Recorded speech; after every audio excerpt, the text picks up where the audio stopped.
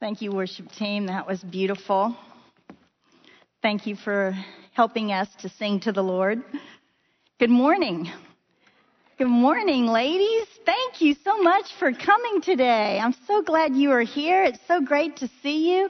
I'm Deb Haygood, part of the Women in the Word teaching team, and it's an honor and a joy for me to be here with you today as well. Thank you so much for coming. And I also want to welcome West Campus that's joining us today. We're very glad to have you with us as well.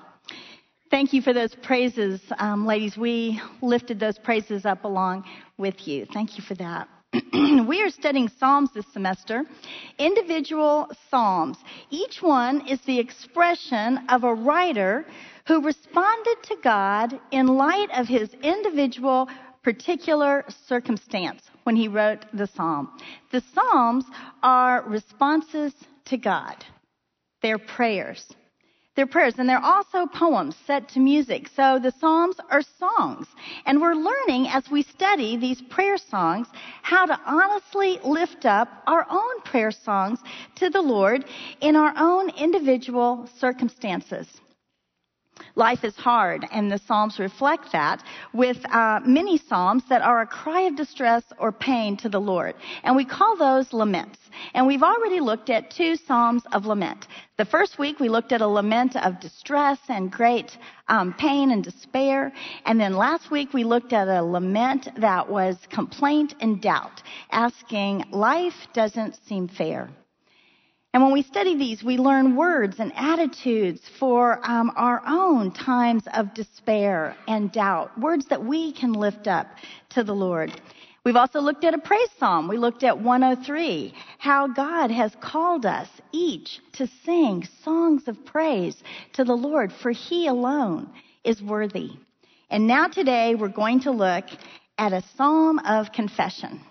Confession of sin. It's that honest praying to God, our weaknesses, our failures, our wrongdoing, and for most of us, it's really hard. It's really hard to go to God in confession. You know, it doesn't seem like when we're in pain, crying out to God is too hard. And, you know, when things are good and we're thinking about who God is, praising God isn't too hard. But confession is difficult. And why is that? Why is that? I have a book, it's an old book, 20 years old. Some of you might have seen it. It is a book of children's letters to God. And the author collected these letters because he was kind of doing research about how children think about God and life and how that all works together. And he compiled them in a book, and it's pretty humorous, the things that they write to God. And as I looked through these letters, these prayers to God, I only found one letter of confession in the whole book. So it's hard for children too to confess. And I thought I would read it to you. It's kind of funny, but it also gives us insight into why it's difficult to confess to the Lord. Dear God, I want to confess that I stole bubble gum from the 7-Eleven last year. That was a long time ago, but that was still bad. I want to tell you that I did not like the gum. It made me sick. And the baseball cards in it had no all-stars, mostly just guys from the Cleveland Indians and the Seattle team. So I was punished like I deserve. Please forgive me. X. It's the only one in here that doesn't sign their name. He's written an X. Please forgive me. X. Age 9.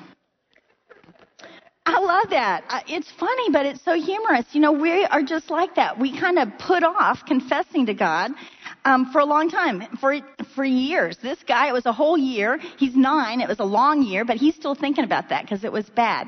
But we want to rationalize our sin. It was bad, but hey, I didn't like the gum anyway. It made me sick. So maybe it wasn't all that bad.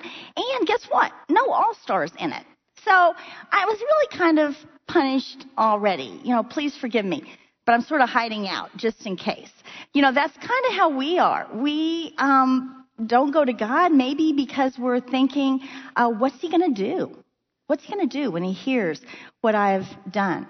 Or we try to hide from him as if we can, and we know we can't, but somehow we still do that. We try to avoid him and hide from it. Or we try to rationalize our sin. Hey, the gum wasn't good anyway. You know, it made me sick. And sometimes we do get sick when we don't take our sins and confess them to the Lord. And I love Psalm 32. We're going to look at it today because David gives us some great insight and great encouragement about confession. Psalm 32 is called a confession psalm. In fact, the early church classified it as one of the 7 penitential psalms. Now, the word penitential means psalms that cry out in remorse, seeking forgiveness. Psalm 32 is also a wisdom psalm. We said that wisdom psalms express truths about life. And Psalm 32 gives us the great truth of God's forgiveness and mercy for the repentant sinner. Psalm 32 is about confession. Confession of sin, we know, is an important part of prayer. Even though it's difficult, it's important. And David is going to really tell us in this psalm why confession is so important. Let's begin with the definition of confession. I have on your outline, it's sharing our deepest weaknesses and failures with God so that we may enter God's grace and mercy and experience his ready forgiveness and healing. Simply put, sin leads to torment. Confession leads to deliverance. Sin leads to torment. Confession leads to deliverance. It's a good thing. The Greek word for confession means to agree with God. We don't deny what we've done. We admit oneself guilty before the Lord. That is confession. Confession is praying our sins. It's coming to the truth about ourselves and then receiving forgiveness, finding out how God treats sinners. Eugene Peterson says, praying our sin isn't resolving not to sin anymore. It's discovering what God has resolved to do with us as sinners. Have you ever thought of it like that? In Psalm 32, David has made this discovery about himself and about God, and he shares it with us. And Psalm 32 is important for every one of us in this room today. And why is that? Because we are all sinners. On your verse sheet, Romans 3:23 tells us that very thing. For all have sinned and fall short of the glory of God. All have sinned and fall short of the glory of God. And confession is the way to obtain peace with God. Through confession, we receive his mercy. For he forgives our sin and he makes us clean. He heals us. That's what happens when we confess and then receive God's forgiveness. So let's turn to Psalm 32 and get started. And the first thing that we see is the superscription. And it says, a maskil of David. So we know that David wrote this psalm, but we're not sure exactly what maskil means. Now, some people think that it is a musical term. And we've talked a lot about how the psalms were used in worship. When David was king, they worshiped God in the tabernacle. It was that elaborate tent where the Spirit of God dwelt. They worshiped God there, and then David's son Solomon built the permanent structure, the temple. And we've talked a lot about how the musicians and the people sung these psalms during their worship time in the tabernacle and later in the temple, during the festivals and feast times and the celebrations. The word maskil comes from a verb that means to be prudent or to be wise. So maskil could mean a psalm of contemplation, a song imparting moral wisdom, or maybe simply a skillful song. We know that Psalm 32 is a psalm with great wisdom, and we would be well to contemplate it. So let's read this entire psalm and see what it has to tell us. Blessed is the one whose transgression is forgiven, whose sin is covered. Blessed is the man against whom the Lord counts no iniquity, and in whose spirit there is no deceit. For when I kept silent, my bones wasted away through my groaning all day long. For day and night your hand was heavy upon me. My strength was dried up as by the heat of summer. I acknowledged my sin to you, and I did not cover my iniquity. I said, I will confess my transgressions to the Lord, and you forgave the iniquity of my sin. Therefore, let everyone who is godly offer prayer to you at a time when you may be found. Surely in the rush of great waters they shall not reach him. You are a hiding place for me. You preserve me from trouble. You surround me with shouts of deliverance. I will instruct you and teach you in the way you should go. I will counsel you with my eye upon you. Be not like a horse or a mule without understanding, which must be curbed with bit and bridle, or it will not stay near you. Many are the sorrows of the wicked, but steadfast love surrounds the one who trusts in the Lord. Be glad in the Lord and rejoice, O righteous, and shout for joy, all you upright in heart. This is a short psalm, just 11 verses, but every verse is packed with such meaning. And David tells us right in the first 2 verses the great truth of his psalm. Verses 1 and 2 tell us that God deals graciously with the repentant sinner. God is merciful. He is a forgiving God. Blessed is the one whose sin is forgiven. Blessed. Blessed. Now that's kind of a churchy word. It's sort of a religious word. And sometimes when we hear blessed, we sort of, what exactly does that mean? Well, blessed means God's gracious favor on someone. It's God's gracious favor. Now, you might have talked in your class in your small groups, other words that come to mind with blessed. It could be happy, very happy, or lucky, or fortunate, favored. It could mean good. I have a story of my son, Ben, when he was a little guy, probably first or second grade. We would sit down for dinner and we would take turns praying before we ate. And when Ben was probably in about first grade, he started this thing when at the end of his prayer, he would say, "And make this food good. Amen." And so this went on for a couple of weeks, and I thought, finally, because, it's all about me, "Ben, do you not like this food? Does my food not taste good? What?" And he looks at me with these wise eyes of a 7-year-old, and he says, "Mom, I'm not saying bless this food. I'm saying make this food good." And I thought, okay, that's what blessed means to Ben. He had figured this out. It means for God to make it good. And I thought that really is a good definition of blessed. And I thought, in this situation, you're making it good for me, Lord, when you forgive me. It is good for the man to be forgiven of sin. It's good. We also see the word blessed here 2 different times. And the second time is very interesting because blessed is in the plural. It's kind of like saying blessednesses. It's very, very good, very favored. It's the plural of blessed. Very good there. And then David uses several words for wrongdoing. And I love this. He uses several words. The first one we see there is transgression. Now, Charles Spurgeon says that the meaning of transgression is rebellion. And we're all familiar with rebellion. God wants us to do it his way, and we say, "I'm going to do it this way," which really is saying it my way. I'm going to do it my way. And it starts early. You notice that? You tell your little one, "Don't throw your toys." And then they get a little bit bigger, "Share your toys." And a little bit bigger, "Pick up your toys." And the child usually just says, no, I want to do it my way. God tells us, "Don't gossip." And we gossip. God tells us to forgive one another. And I say, "No, I'm not going to forgive him." God tells us to be generous. And we say, "No, it's mine." We're all familiar with rebellion.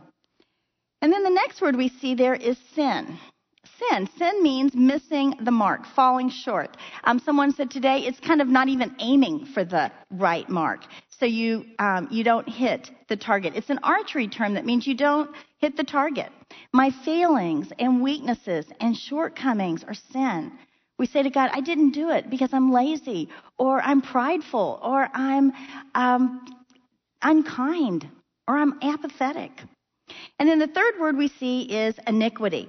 Now, iniquity means perversion. It's going outside the proper course, kind of like going beyond the boundaries, outside the boundaries. And I love that description, thinking of that. And this is talking about immoral behavior, sexual sins, sins where we harm one another physically, immoral behavior. But what David is really saying here with these 3 words is that there's all kinds of sin that we're involved in. And God forgives it all. God forgives all kinds of sin. Now, sometimes we want to overestimate our sin. That's what I call it, overestimating our sin, because we say, "Well, God cannot possibly forget this thing that I've done. You just don't understand. He can't forgive this."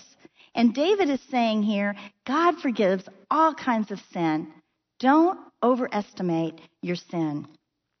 Then David uses 3 words to describe God's pardon: forgiveness, covered, and not counted. Now, forgiven means to put away, to carry off. The word covered could mean the wax tablets that they had way back when, and you take that little stylet and you would write on the wax, and then they would take it and smooth it out. They would cover over the words, smooth that out to write again. That could mean covered, kind of like writing on the blackboard with chalk and covering it over with the eraser, erasing it. And then that last one, not counted. It's not counted against him. Not counted against him. I love these images, but we have some even greater images that we see in Scripture. So I've got on your verse sheet some verses where God talks about forgiveness. Isaiah 43:25, God's saying this: I am he who blots out transgressions for my own sake, and I will not remember your sins. He's not going to remember them. He's going to blot them out. And then Jeremiah 31:34, God says, for I will forgive their iniquity and remember their sin no more. Micah 7:18 and 19, Micah's a prophet, and he says this about God: who is a God like you, pardoning iniquity and passing over transgression for the remnant of his inheritance? He does not retain his anger forever, because he delights in steadfast love. He will again have compassion on us. He will tread our iniquities underfoot. You will cast all our sins into the depths of the sea. And Psalm 103:12 says, as far as the east is from the west, so far does he remove our transgressions from us. One time someone told me, when you're walking east, you never get to the west. You're always walking east. You're always walking east. And I thought, that's how far it is. That's why we have that analogy in Scripture. God forgives our sin. He is a forgiving God. But I don't want us to miss that last line in verse 2. It says, in whose spirit there is no deceit. This is talking about the one who goes to God with honesty. God just doesn't throw forgiveness out there like a blanket. God forgives the one who comes to him in honesty, who honestly confesses his sin. It's sincere confession. I must truly recognize my sin against God. I must have a sincere awareness. I have to own up to it. Sometimes we say that a lot today. I have to own it. We have to own our sin and come honestly before God with it. Then in verses 3 and 4, David tells us his personal experience with unconfessed sin. So let's look at these descriptive words there. It says, for when I kept silent, my bones wasted away. That is physical pain, physical agony. Through my groaning all day long, mental and emotional agony. For day and night your hand was heavy upon me. Day and night David felt God's hand heavy upon him. David was experiencing God's displeasure. David, the man after God's own heart, was suffering because he was not in a right relationship with the Lord. He felt God's displeasure, and it was agony. And then it says, my strength was dried up by the heat of summer. Okay, any of you that have spent one summer in Fort Worth, Texas, know exactly what he's talking about there. I mean, just walking across your backyard when it's 105 outside, you're totally exhausted. You have no strength. You feel like your energy is totally sapped. That's how David's feeling, day and night, all day long. He is in agony. Now, maybe some of you are out there thinking, hey, Deb, I don't really feel all that upset over my sin. I don't really feel that much agony over my sin. You know, I thought a lot about that as I read this, because sometimes I feel like that too. And so I thought about it. Why is that? And I thought possibly because I underestimate my sin. And maybe that's where you are too. You underestimate your sin. We've done such a good job at rationalizing our shortcomings, such a good job of making light of our failings, that our rebellion is hardly recognizable to us. Much less do we agonize over it. We hardly even notice it. So there's no agony there. That's why confession is so important, because talking to God about my sin helps me come to the truth about who I am. I'm a sinner. I'm not perfect. I make mistakes. It brings me to a place of humility, realizing who I am in light of who God is, a holy God. It's said that Augustine, we call him St. Augustine or Augustine, he was the great theologian in the late 300s. He was a writer. He's well known for his eloquence, his logic, his spiritual passion. And it's said that his favorite psalm was Psalm 32. And he had it written out and placed above his bed. So it was the first thing he saw every morning when he woke up. And it was because he said, the beginning of understanding is to know thyself a sinner. The beginning of understanding is to know thyself a sinner. When we realize this, when we face our sin, instead of ignoring it or rationalizing it, then we can go to God and we can find forgiveness and we understand who God is. I have a great quote here by George Whitefield, and it says, the more we see of God and his glory, the more we become aware of indwelling sin, and therefore, the more we find repentance to be a way of life. The more that we know God, the more that we see who he is, the glorious, majestic God, the more we become aware of our shortcomings, our weaknesses, our failings, and then confession and repentance becomes a way of life. It becomes easier for us. And I think that's why David cries out to God in Psalm 139 on your verse sheet. He says, search me, O God, and know my heart. Try me and know my thoughts, and see if there be any grievous way in me, and lead me in the way everlasting.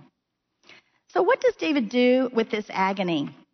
Well, he goes on with his story in verse 5 and tells us, I acknowledged my sin to you, and I did not cover my iniquity. I said, I will confess my transgressions to the Lord, and you forgave the iniquity of my sin. Just like that. David confesses to God, God forgives him. Just that fast. David honestly acknowledges his sin, and God forgives him. It's just that simple. Just that quick. And you get the feeling that David is still standing in wonder and awe of what has happened, that God has forgiven him. The key verse here is this verse, verse 5. And so you might want to put a star by it or underline it, because this is the most important statement in the whole psalm. It's also the longest verse in the whole psalm. David is shouting, I confessed and God forgave. I confessed, God forgave. The remedy for his agony is confession. Confession. He's saying, talk to God, tell him your disobedient ways, and find forgiveness. Mother Teresa tells us, if you feel the weight of your sins, do not be afraid. He is a loving Father. God's mercy is much greater than we can imagine. Psalm 103 tells us that as well. He does not deal with us according to our sins, nor repay us according to our iniquities. For as high as the heavens are above the earth, so great is his steadfast love towards those who fear him. God is merciful. He doesn't give us what we deserve. So what was David's sin? It was probably his sin with Bathsheba. And I hope you read 2 Samuel chapters 11 and 12. That's where it tells us this story. I'm going to summarize it briefly. David is king, and his army is fighting against the Ammonites. And David has not gone to war with them. He usually does, but this time he has stayed at home, and he's in his palace. He's wandering around on his rooftop. He seems to be a little restless, and he looks out, and he sees Bathsheba. And he wants her. So he has Bathsheba brought to him. He sleeps with her. And then later on, she sends him word, I am pregnant. And David is in a jam because Bathsheba is married to Uriah. Now, Uriah is one of his soldiers that's fighting against the Ammonites. And so David decides, I got to cover this up. So he brings Uriah home and he says, how's the war going? Good. Okay, well, you go home and sleep with your wife tonight. And next morning he finds out Uriah is a man of integrity. He has slept in the fields with his soldiers. And so he brings Uriah to him and he says, hey, why didn't you go home last night? And Uriah says, Lord, I can't go home and make merry with my wife when my soldiers are out in the fields sleeping. So David gets him drunk, thinking this will work. But Uriah still goes out to the fields and sleeps with his soldiers. So now David is desperate. So he calls in the commander of the troops and he says, go where the fighting is fiercest and put Uriah right out in front and then draw back and let the enemy kill him. And that's what happens. And after Bathsheba mourns Uriah for a while, David brings her into the palace and he marries her. She has the baby. And the very last verse in chapter 11, 2 Samuel 11:27 says this, but the thing that David had done displeased the Lord. What he had done displeased the Lord. And then chapter 12 opens up, and it's about a year later from when he first slept with Bathsheba, and you kind of get the feeling David's trying to forget what he's done. And so the Lord sends Nathan, a prophet, to David to tell him this story. And so he begins to tell him this story about a rich man and a poor man. And the rich man had many, many sheep. And the poor man had just one little lamb, and he loved that lamb. It was almost like a child to him. And the rich man had some guests come to his home for dinner, and he needed a lamb to prepare for the supper. And so instead of using one of his many sheep, he goes and he takes the lamb from the poor man, and he kills him and serves him for dinner. And David is outraged. It said he was so angry, and he begins to say, that man deserves death, and he needs to pay that man back 4 times over. And Nathan looks at him and quietly says, David, you are the man. You are that man. And David is crushed by the reality of sin. He is overwhelmed with the sorrow of his sin against the Lord. And Psalm 51 is the psalm that David writes in confession to the Lord. And it's a great psalm. You want to write that down, Psalm 51, and read it. It has all the elements of confession. You see David's heartbreak and his sorrow as he confesses to the Lord and asks for forgiveness. But I want to point out to you verse 13. Right after David asks for God to restore the joy of his salvation, Psalm 51:13, David says this, then I will teach transgressors your way, and sinners will return to you. It could be that David wrote Psalm 32 to do that very thing, to teach us as sinners to go to God in confession of our sin and turn back to God and experience his forgiveness. Because these next verses we're going to read are an encouragement to do that very thing. So let's go on and look at verses 6 and 7. Therefore, let everyone who is godly offer prayer to you at a time when you may be found. Surely in the rush of great waters they shall not reach him. You are a hiding place for me. You preserve me from trouble. You surround me with shouts of deliverance. Turn back to God, David says. Talk to him, because God is our safe place. When it says godly there, it means all you who have a relationship with the Lord or want a relationship with the Lord. Pray to him. Confess to him. Godly doesn't mean without sin. We've just said that we're all sinners. Godly there means to think about our sin like God thinks about our sin. Confess it, because God forgives us. Blessed is the man whose sin is forgiven. Favored, good is the man who's forgiven. We want to be right with God because he is our safe place. When those mighty waters of trouble, distress come into our life and they threaten to overwhelm us, to drown us, God is our safe place. We want to be able to find him, to go to him. We don't want to be lost without him because of our unconfessed sin. We want to be in that safe place when the waters of life threaten to overtake us. I don't know how many of you have ever been to El Tesoro? El Tesoro is the campfire camp. Few of you out there, okay, you'll know what I'm talking about. You remember there is a bridge that goes over, I think it's the Brazos River, into the camp El Tesoro. And it's really high up. I would say like 20 or 30 feet is the bridge above this river. And I think it just must be part of the Brazos. Anyway, it's usually like barely, it's so dried up, barely even, like a little trickle, and you can kind of walk across it on stones. But we get into camp over the bridge. Okay, when my daughter was young, we were out at El Tesoro with her campfire group. I was just helping the leader. I wasn't the leader. And it had rained all night long. And the next morning was Sunday, and I was going to leave early because I was coming back to play bells at church, the bell choir. So I had gotten my stuff and had walked out, and it had kind of stopped raining. It was just drizzling. And I get to the bridge, and I am shocked because the river is almost all the way up to the bridge, and it is flowing so fast. And there's tree limbs, and there's tires, and there's all kinds of stuff flowing. And I like stepped back thinking, how could this have happened with that rain? And I thought, if I would fall in that, I would drown. I mean, nobody could make it. The water was going so fast and so turbulent. And it only needed to get just a little bit higher, and it was going to take out that bridge.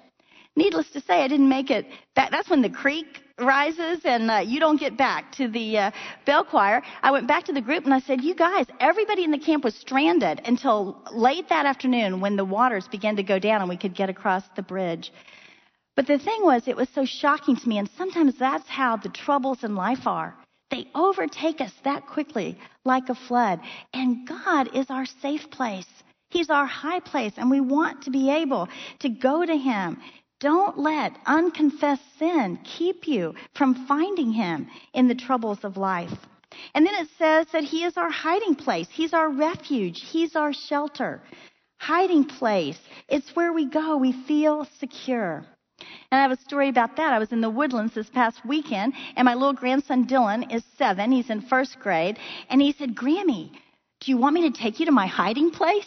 And I said, yes, I've been thinking about hiding places. Let's go see your hiding place. And so we walked up to a school. It's about a mile, and there's these trees all in a big clump, kind of up on a little, not a hill, but it's just a little bit of a rise, and there's these holly things all grown around in it. But you can get down through this little opening that he had found, and once you get in, you can stand up in the middle of this trees and brambles and bushes, and you can see out, but nobody can really see you. And he showed me the different ways out, and he was just so happy with his smile. And I said, Dylan, what do you like about your hiding place? And he said, well, no one can see me. It's kind of safe here. It makes me happy. And I thought, that is what God is. He is our hiding place. He is safe. We can go there when those troubles and distresses in life are about to overtake us. We can go there and hide in God. But sometimes with our unconfessed sin, we are busy hiding from God. We want to avoid Him. We stop talking to Him. And then we forget to run to Him because He's our hiding place. We've spent so much time hiding from God that we forget to hide in God. He is our hiding place, and He wants to surround us with songs of deliverance. He wants to pipe in songs of joy into the middle of that hiding place. Verse 8 and 9, David goes on to encourage us all the more for confession. He says, be not like a horse. First he says, I will instruct you and teach you in the way you should go. I will counsel you with my eye upon you. Be not like a horse or a mule without understanding, which must be curbed with bit and bridle, or it will not stay near you. Okay, some theologians think that this is the Lord God speaking, and other theologians think this is David taking on the role of teacher. I'm not sure. Both ways make sense, but what I do know is that this is the inspired word of God. It's true. And I also know that God wants to instruct us and to teach us and to counsel us and watch over us. And that's possible when we're in a relationship with Him. So don't be stubborn as a mule, as it says in verse 9, refusing God's instruction. Confess your sin. Stay close to Him, not running off like a wild horse. I love that image of a wild horse. It kind of makes you think of the horse getting away and struggling and ending up in barbed wire. That's how we are when we don't stay close to the Lord. We get into big trouble. Or maybe you're in that burning barn, you've seen those horses and they panic and you just can't lead them out. Sometimes that's how we are when we're not close to God. We're panicked in that burning barn. David is encouraging us. He's saying, use the remedy. It's confession. Confession brings forgiveness. It's deliverance. It's healing and cleansing. It's that close walk with God that protects us. David's just shouting it out. It's a blessing. Confession is a blessing because we receive God's forgiveness. And then in verse 10, David gives us one more reminder because we are forgetful people, kind of slow to learn. And so he says, many are the sorrows of the wicked. And the NIV there says the woes of the wicked. But steadfast love surrounds the one who trusts in the Lord. Sorrows and woes for the wicked, but steadfast love surrounding the one who trusts in the Lord. You know, as I was reading this psalm in December, I had watched this old movie, and it was with Tom Cruise and Cameron Diaz, and I can't even remember the name of it, but he was a CIA agent. It was kind of a comedy, a CIA guy, and Cameron Diaz doesn't quite know, you know, if he really is that or what, and the bad guys are coming, and so he just stops and he says, hey, with God, with me, I can save you.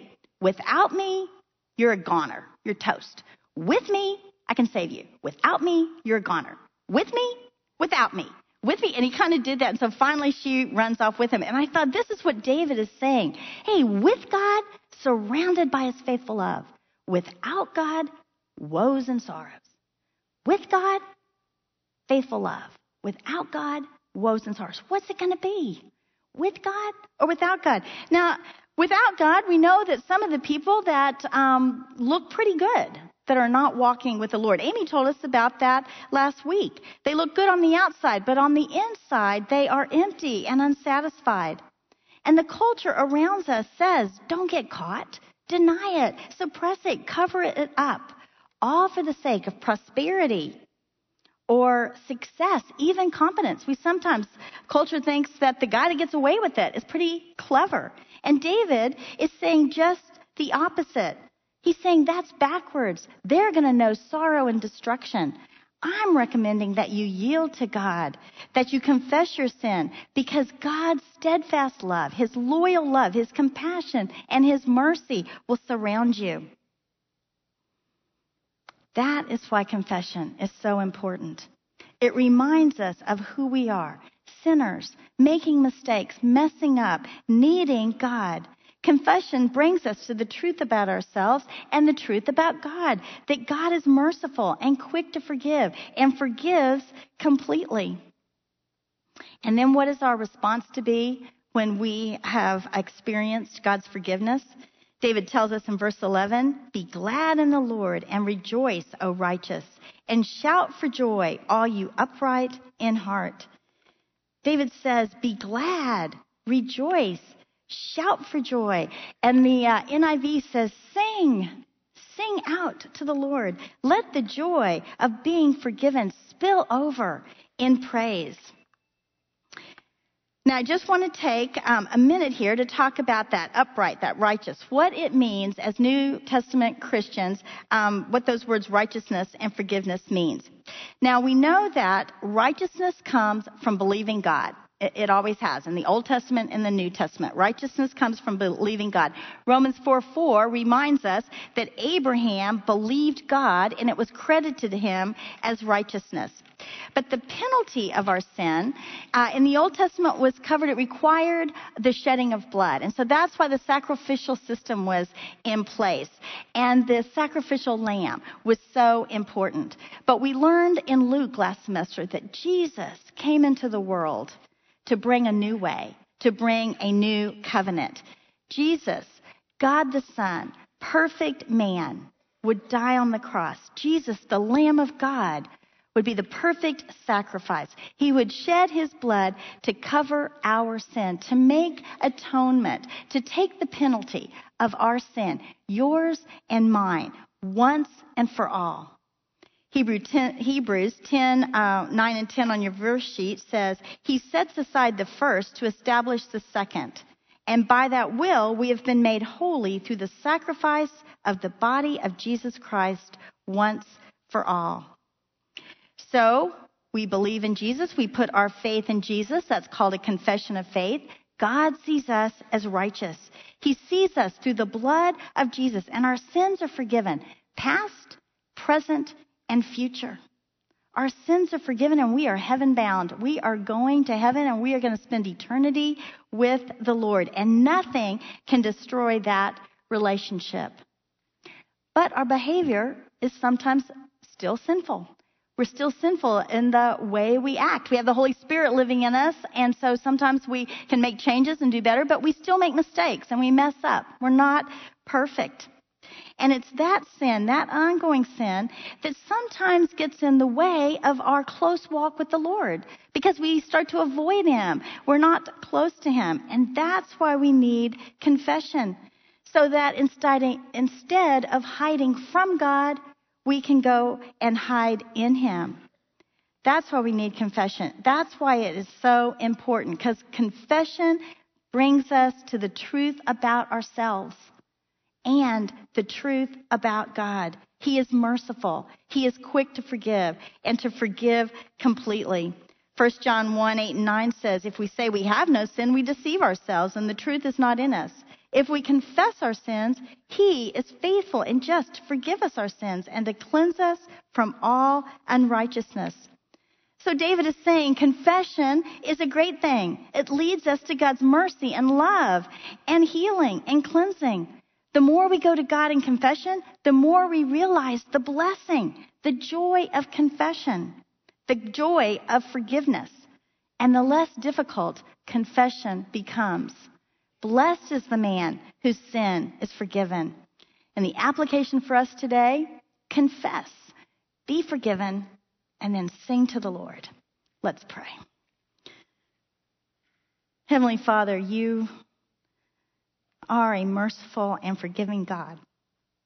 Thank You. Thank You, Lord, for loving us so much. Father, I just pray for each of us in this room that we would see confession as a blessing, that we would run to You with those things in our life that we need to confess to You. Father, we want You to be our hiding place. We don't want to be hiding from You. Lord, I just pray for each woman in this room and myself included, how grateful we are, Lord. Bless us in mighty ways. And I ask this in Jesus' name. Amen. Thank you, Deb. I have one quick announcement. For the first time, Christ Chapel is sponsoring a Choose Life 5K. It's going to be on March 1st. They're doing this to raise funds for faith-based pregnancy resource centers. If you would like more information or you would like to register to either walk or run, you can go to the website, which is www.chooselife5k.com. And then today is your small group lunch, so go and enjoy the fellowship of each other. Have a great afternoon.